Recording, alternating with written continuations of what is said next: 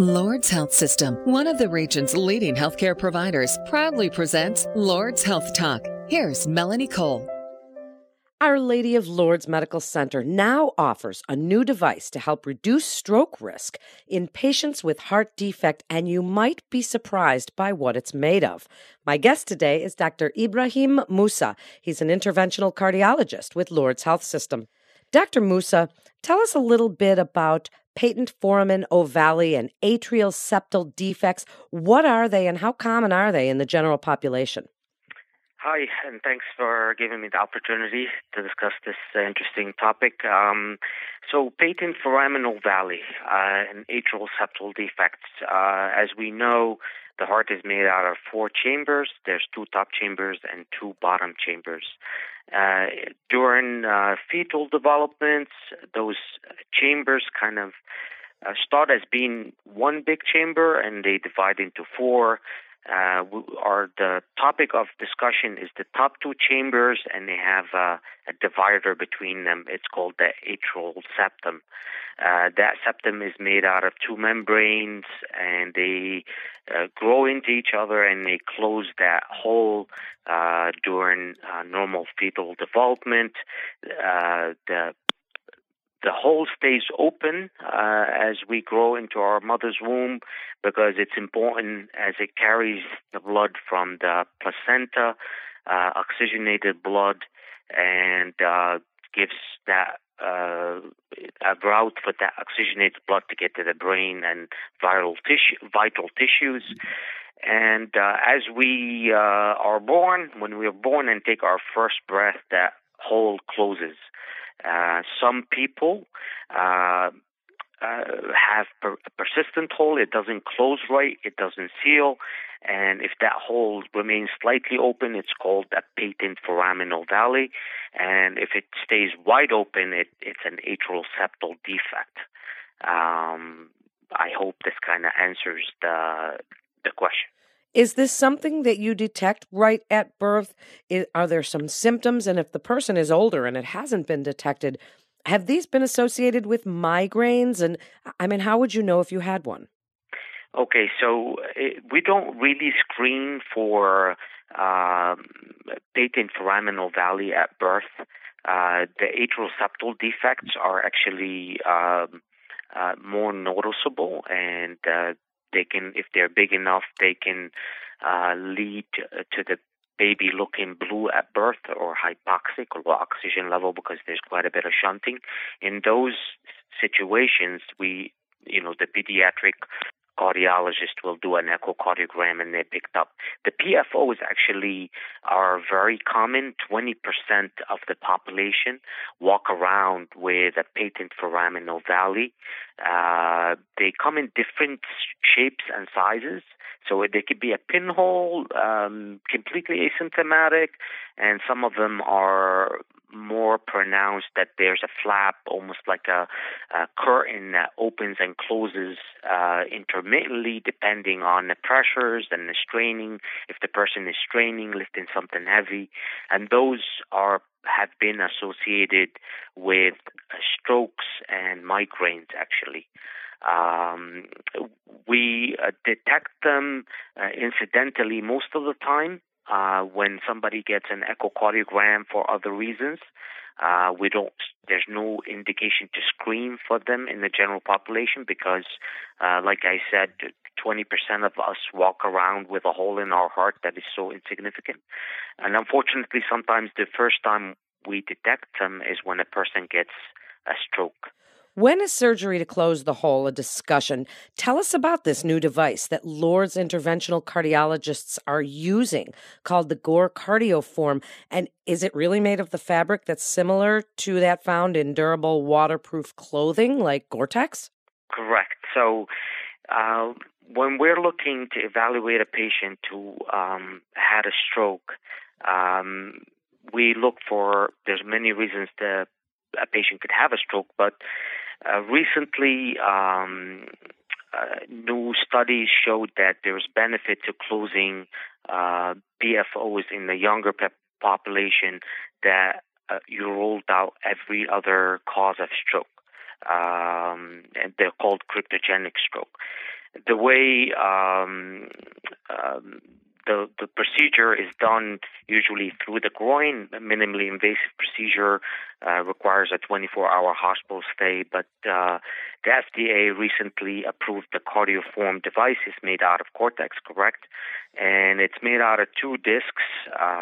One disc sits in the left atrium, and the other disc sits on the right side, and over time, the body seals the hole by growing a layer of skin, if you would, around those discs and completely seals the hole. That's causing what we call a paradoxical embolus, or blood clot going from the right side to the left side and going to the brain and causing the stroke.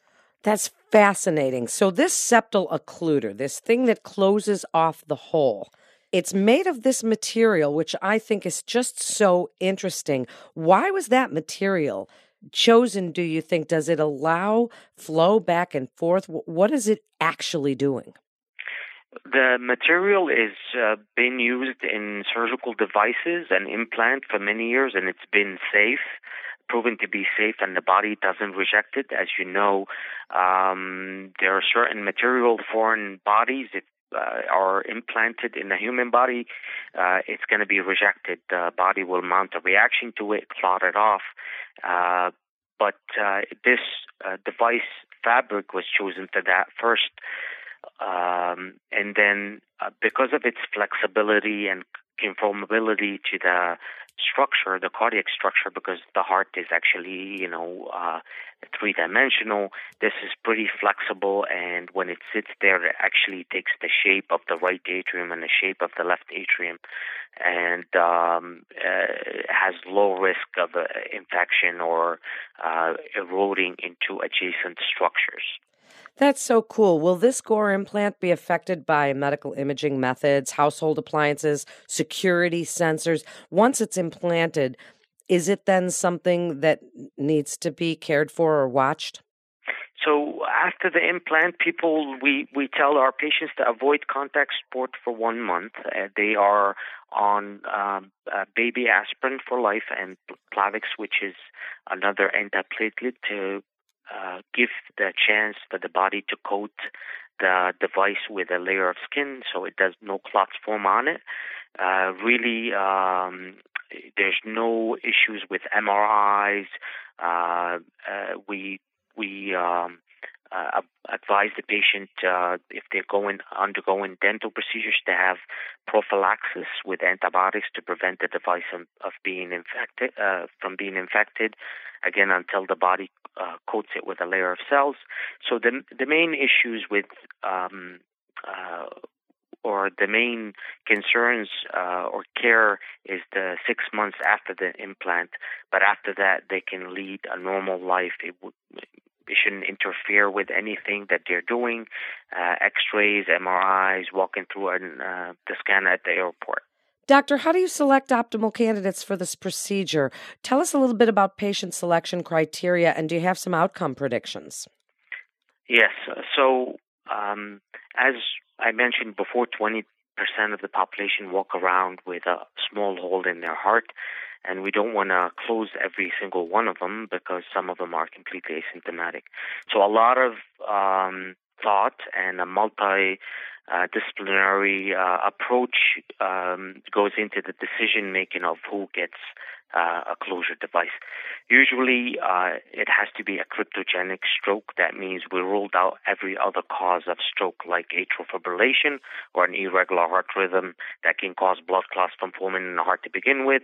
Clots inside the heart on the left side caused by valve problems, plaque in the main vessel of the body called the aorta, blockages in the brain arteries.